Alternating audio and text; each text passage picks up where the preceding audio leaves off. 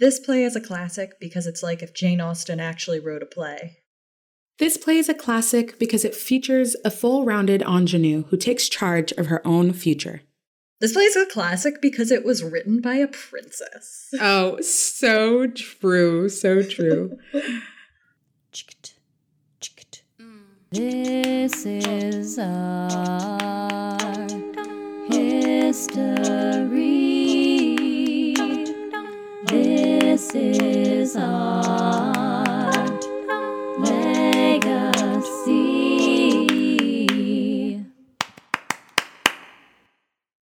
Hello, and welcome to This is a Classic, the Expand the Canon Theater podcast. We're your hosts, Sky Pagan, ensemble member of Hedgepig Ensemble Theater and curator of Expand the Canon.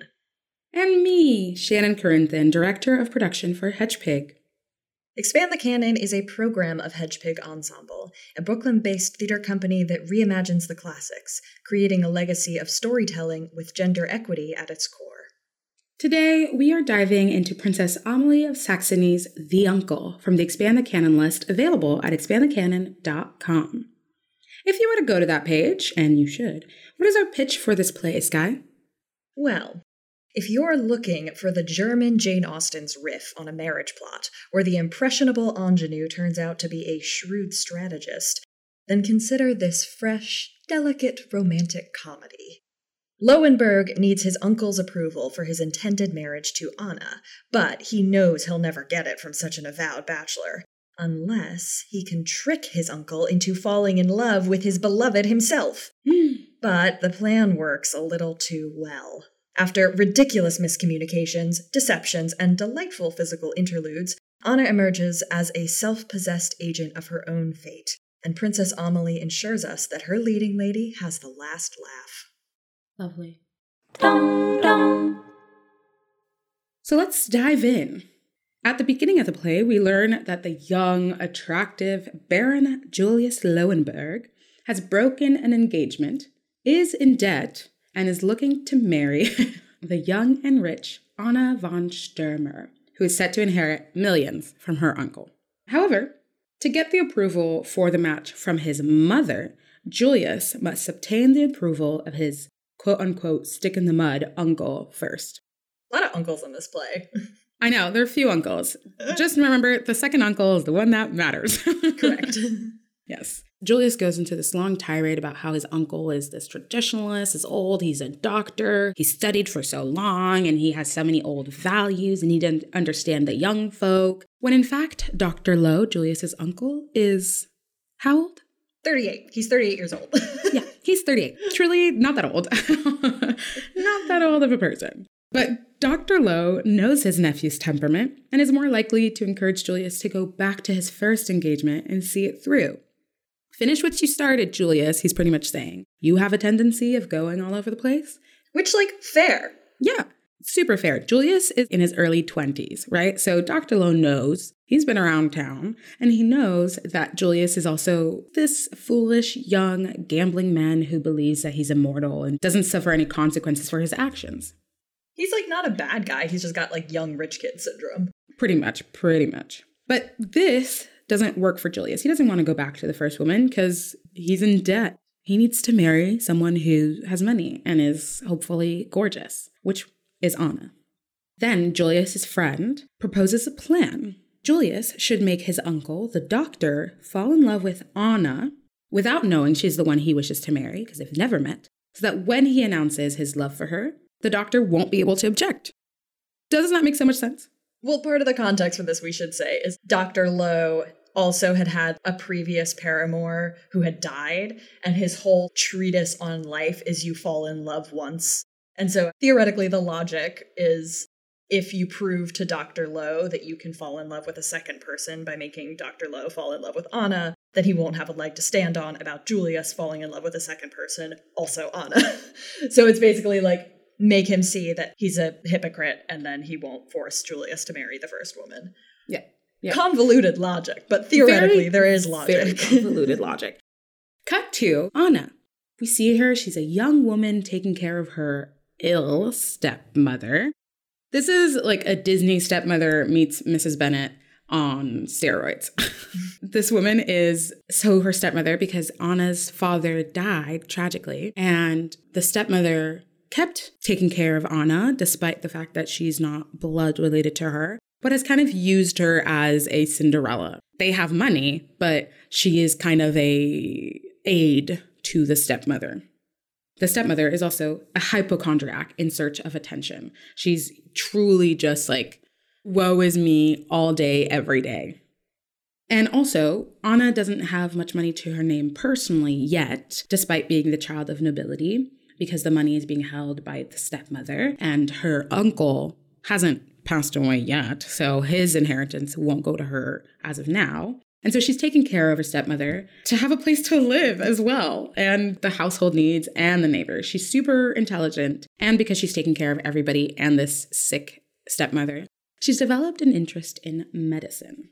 We learn that she wants to marry Julius to save him from that abyss, to the very brink of which his false friends have allured him, to be able to say in my heart that the man of my choice owes all to me, all that I have restored him to the virtue, duty, and useful energy. Big fixer-upper energy there. Truly. I was like, yeah, Anna, okay, sure. I've thought about this while rereading it. I was like, a lot of people can identify with Anna. You fall in love with the potential of a person, not the truth. And like we said, Julius isn't a bad guy. He's like perfectly charming and nice. He's just fairly egotistical and sheltered.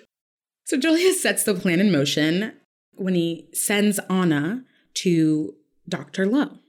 She believes that Julius is just helping her by sending her to a doctor for her stepmother. She's like, oh, okay, great, because the stepmother's doctor isn't available, i.e. he just doesn't want to deal with the stepmother right now.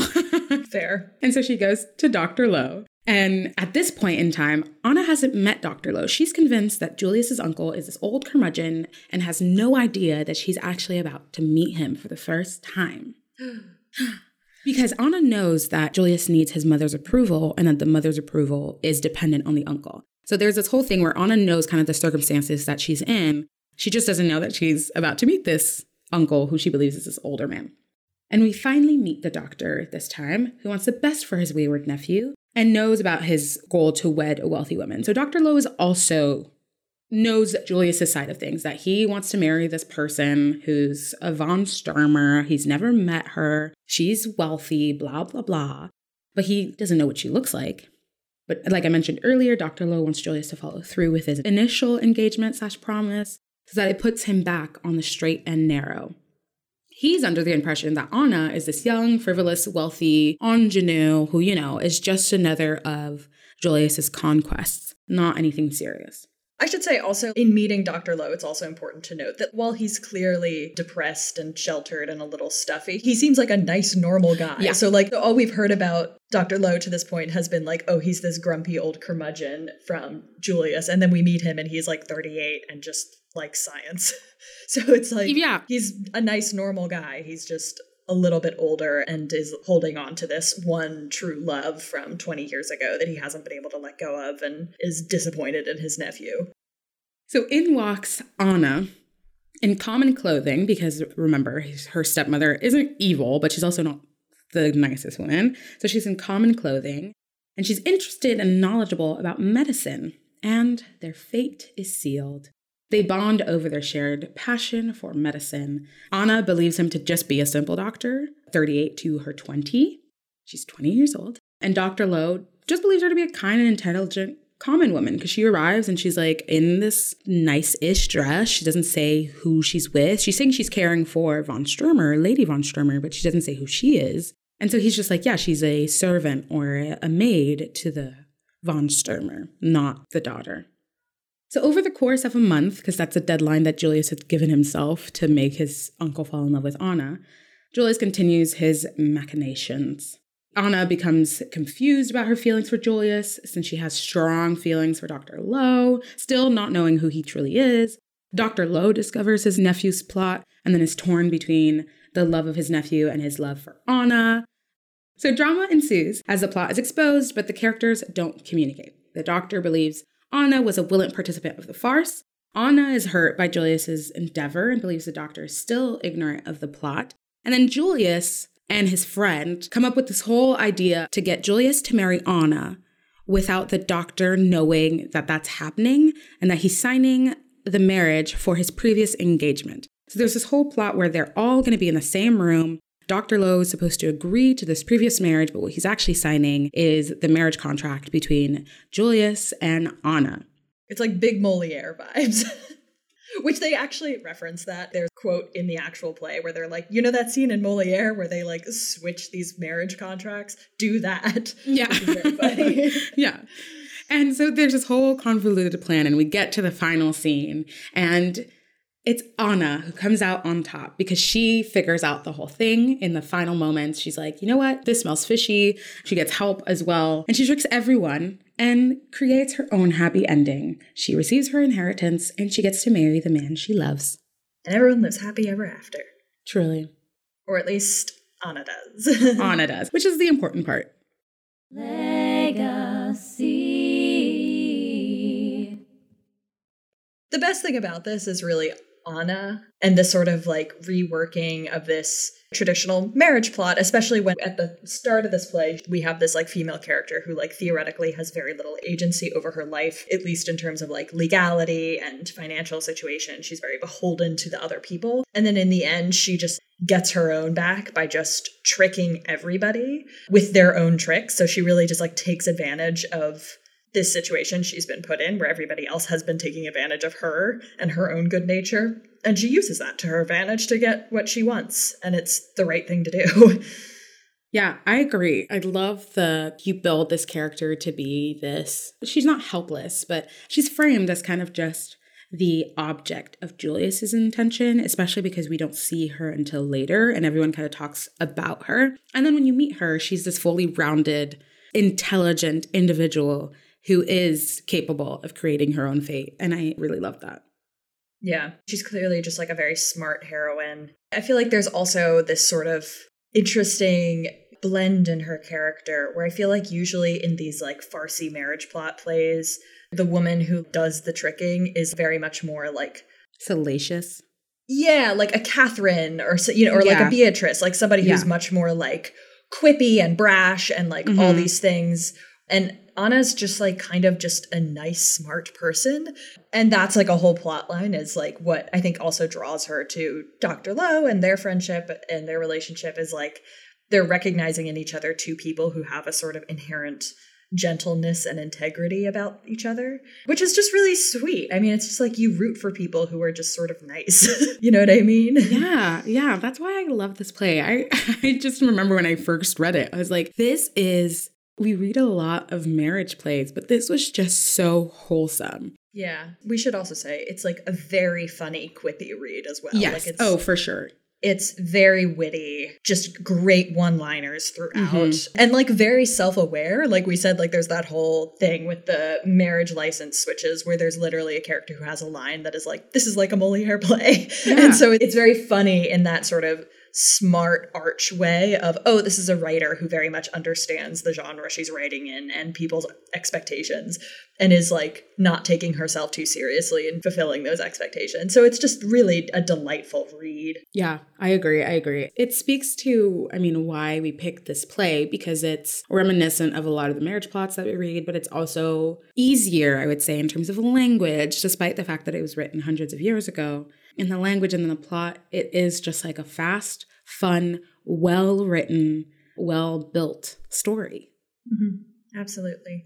And just a bunch of fun little side characters. I mean, it's not, like Shannon was saying, it's like a very quick read. There's not a lot of excess in this play. It doesn't require a ton of cuts. It doesn't require a ton of replacing of problematic language. Like it's a very lean piece in terms of it moves quickly. Every scene is pretty much advancing plot pretty clearly. There's no 8,000 characters that don't need to be there. It's just sort of everything is moving towards this inevitable confrontation where all the mistaken identities and, star-crossed lovers come out. Yeah. It was a kind of a like love at first read with this play because it was just simple and I think sometimes we confuse classic with needing to be complicated and blah, blah, blah. But this speaks to a universal truth of love or a universal experience, I should say, of love and also kind of ageism. And these are characters that are pretty accessible. Like they're still the kind of out there character of the stepmother, but yet she's recognizable because we've both seen representations of the stepmother, but we all have people in our lives that are similar to these people. And same with the side characters. They provide comic relief, but they're also close enough to realism that it feels more like a slice of life, like an embellished slice of life than just like a marriage plot or a marriage play. I just remember it just being like, wow, it was just well written from start to finish. Like this is a playwright who knew what story she wanted to tell and knew how she wanted to tell it and just did it very efficiently and beautifully. Yeah. And I also think, in terms of characters having growth, this is a really nice one as well. Yeah. It's like people are, I think she treats her characters very gently because even the most sort of conniving characters in this play, like there's not a lot of actual malice in this play. There's people behaving badly, but largely for reasons that you sort of understand, or at the very least, like Julius, it's like he's got these debts and he's not the most reliable person, but it's also, you get the sense of like, he's young, he can learn. You know what I mean? He's not a fundamentally evil person. He's just sort of like this young, spoiled, rich kid who's never had consequences to his actions before. And so he doesn't know any better. And, throughout the course of the play, he has consequences to his actions. And so hopefully he learns. And even the same goes for like the stepmom. It's like, we didn't really get into that, but like a whole thing that happens is Dr. Lowe sort of puts her in her place a little bit. And, I think that sort of endears him to Anna, but also allows her to sort of learn and grow and become kinder in her treatment of Anna and other people as well. And so it's like, and even Anna, like, it's like, she, as much as we say that she starts as this character who is very kind and smart and resourceful and all these things, she's also not really in her pursuit of integrity and all of that. She's not super willing to stand up for herself. Mm-hmm. We see her sort of taking this abuse from her stepmother and letting Julius be Julius around her. And Dr. Lowe remarks on this to her of like, you shouldn't let your stepmother talk to you like that. Like, you shouldn't let her treat you that way. And then we see her sort of take charge of her own fate by the end of the play and tell people what she thinks of them. And it's effective. We see her grow as well and developing a little bit more agency.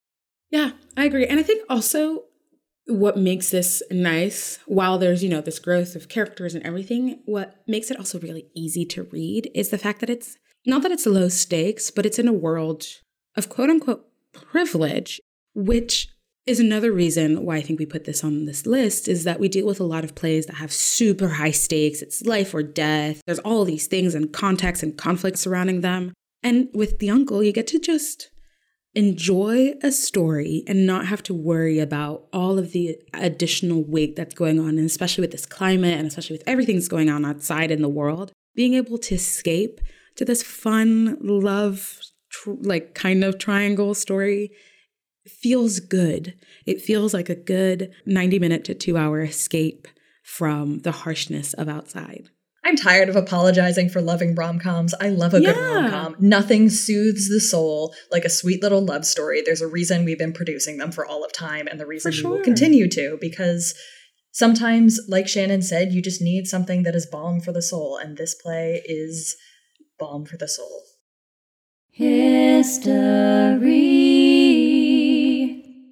What do you have to tell us about this incredible playwright, Shannon? Yeah. Weirdly, I think we have other playwrights. I'm not even going to bring her down. I'm not going to bring Princess Amalie of Saxony down. But she, I think, in terms of also her play of being a clear-cut story, Amalie of Saxony also had kind of a straight and narrow path in life, except for a few moments. She was born at the end of the 18th century in Dresden, Germany, as the niece to Frederick August, the first king of Saxony, which is also now known as Germany. Now you might think, how can a princess understand the life of the common people? Well, when Napoleon invaded Germany very early in the 19th century, the family fled and was then exiled to Prague, where they slept on floors and straw mattresses. If you know anything about Napoleon and Germanic history, you would be like, well, Frederick August was a fan of Napoleon. Why would they leave? Well, his entire family of the king couldn't abide by Napoleon's politics and values. And so they left. They were like, we can't actually deal with this. This person is awful. So we're going to go. Which I think is kind of brave for a bunch of, because it was mostly women and children who just kind of left Germany. During this time in exile, Amalie was exposed to real life and saw how common folk really lived, how common people really lived. You know, because she was in exile and she didn't have access to the wealth of Germany and of her title that being a princess of Saxony afforded her, they lived very common life. This, combined with the stellar education she had already received and continued to receive from her aunt, the queen, and her mother, led her to start writing. And her writing was so engaging that her own diary, which included her disdain for Napoleon I, was published in the New York Times in 1883, after she had died. Just putting Napoleon on red. Yeah, truly. She's like, in case you don't remember, I don't like you. During their years of exile, Princess Amalie witnessed domestic and social life in ways someone of her rank would never have had the chance to. And it's truly influenced her writing because if you read her plays, you'll notice that the subject matter of her work consisted of everyday life featuring characters from all stations of society. She really wanted to represent the everyman. Well, the every woman, actually.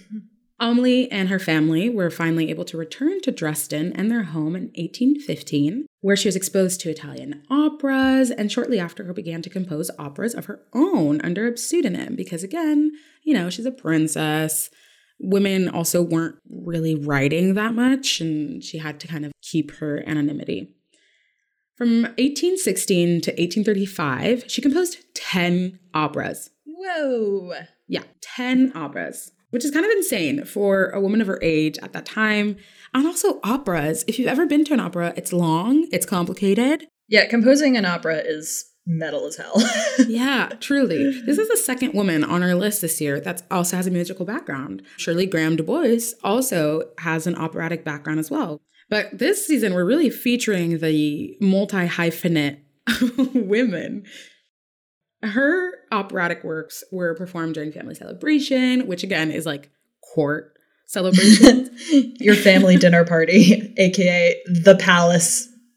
Right? Like it's all the high nobility, but you know, they're just family celebrations. As the exception, a few of her works were performed at the Pillnitz Theater in Dresden, which is kind of a big deal because they were just performed for the court. They weren't made public until they were performed at the Pillnitz Theater. And then when she finished writing her 10 operas, she switched to writing plays, comedic plays in particular. Because her work started gaining popularity when they were getting produced, she stopped writing under a pseudonym. She had like 3 pseudonyms and then was just like, you know, everybody already knows who I am. Everybody likes these plays. So like, let me just sign these as myself.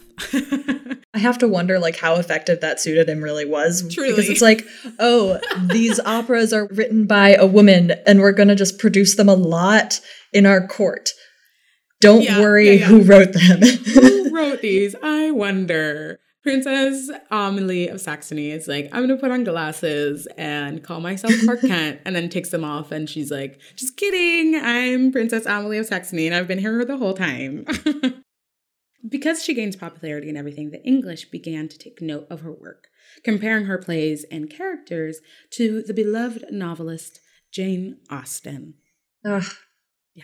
There are a lot of comparisons made because their stories felt very similar in terms of like who they were talking about and the love plots and all that good stuff. Translations of her work were published in England in 1846 and 1848.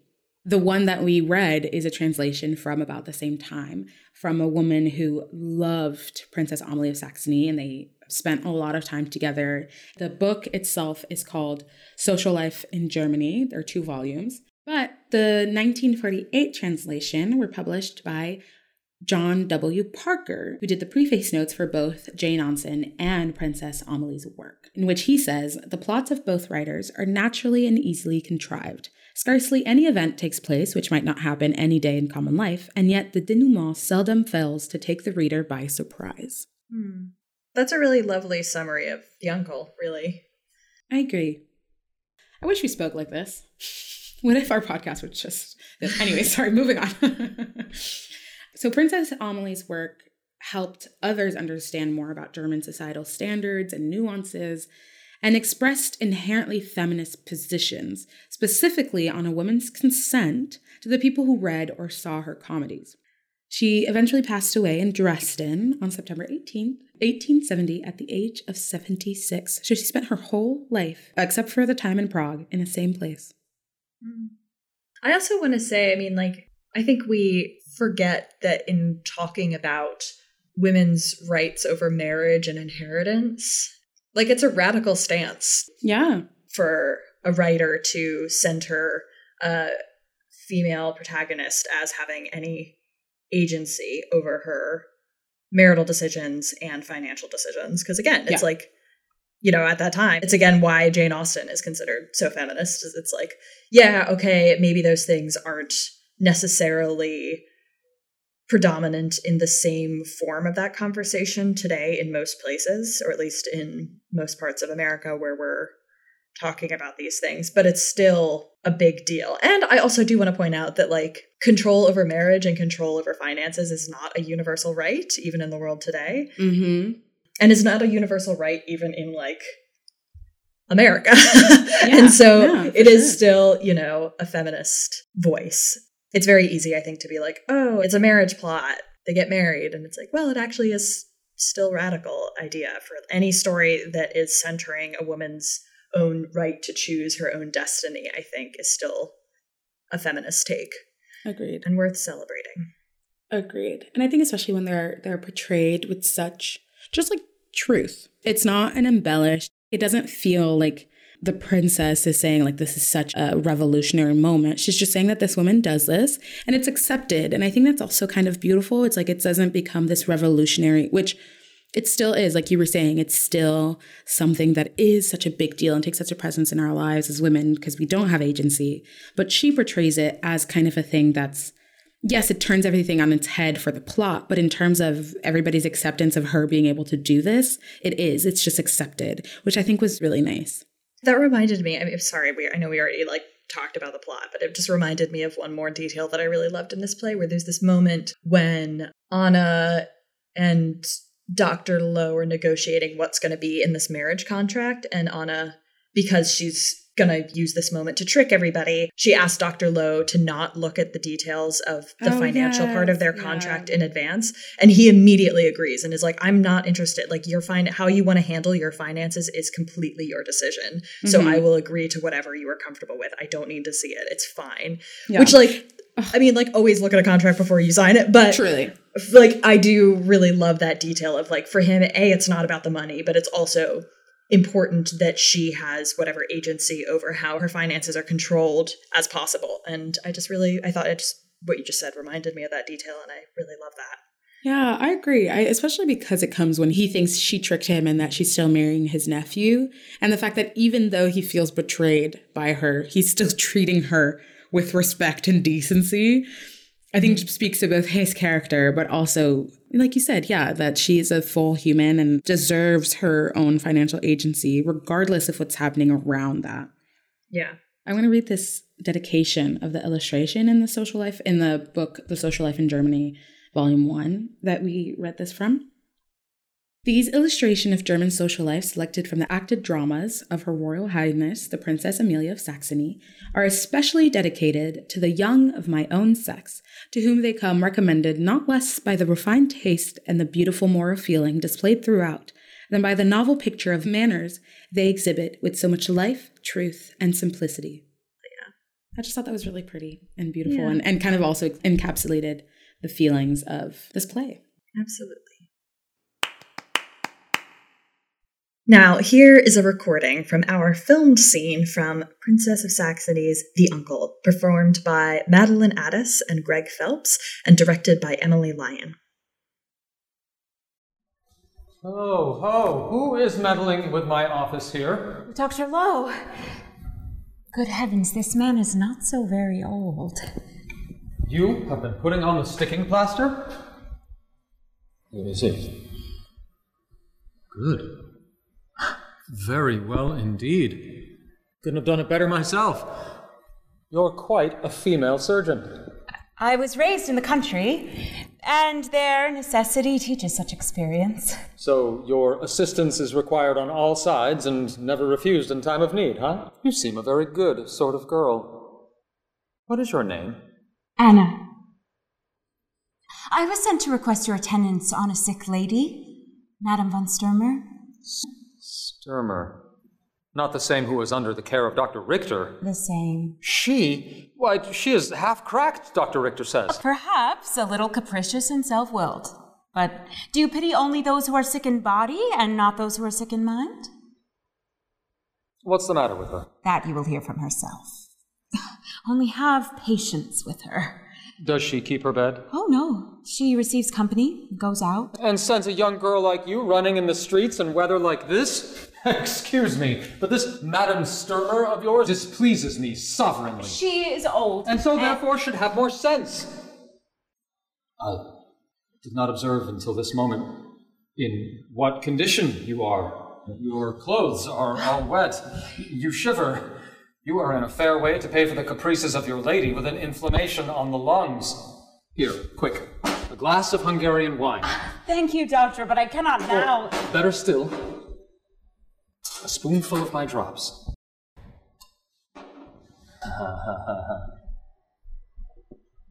You must take it. Absolutely. We doctors suffer no contradiction. Well, to make you easy. And now, make haste home. It is done raining. Will you not come home with me? Excuse me, but I do not much like the idea of encountering your lady. How shall I have the courage to appear before her without you? Good doctor, have some compassion for me, at least. For my sake. Visit the old lady for my sake, at least. For your sake. Yes. But first I must go see my friend Catherine's son. Do not be long, pray. Don't fear me. For your sake, remember. And only for your sake.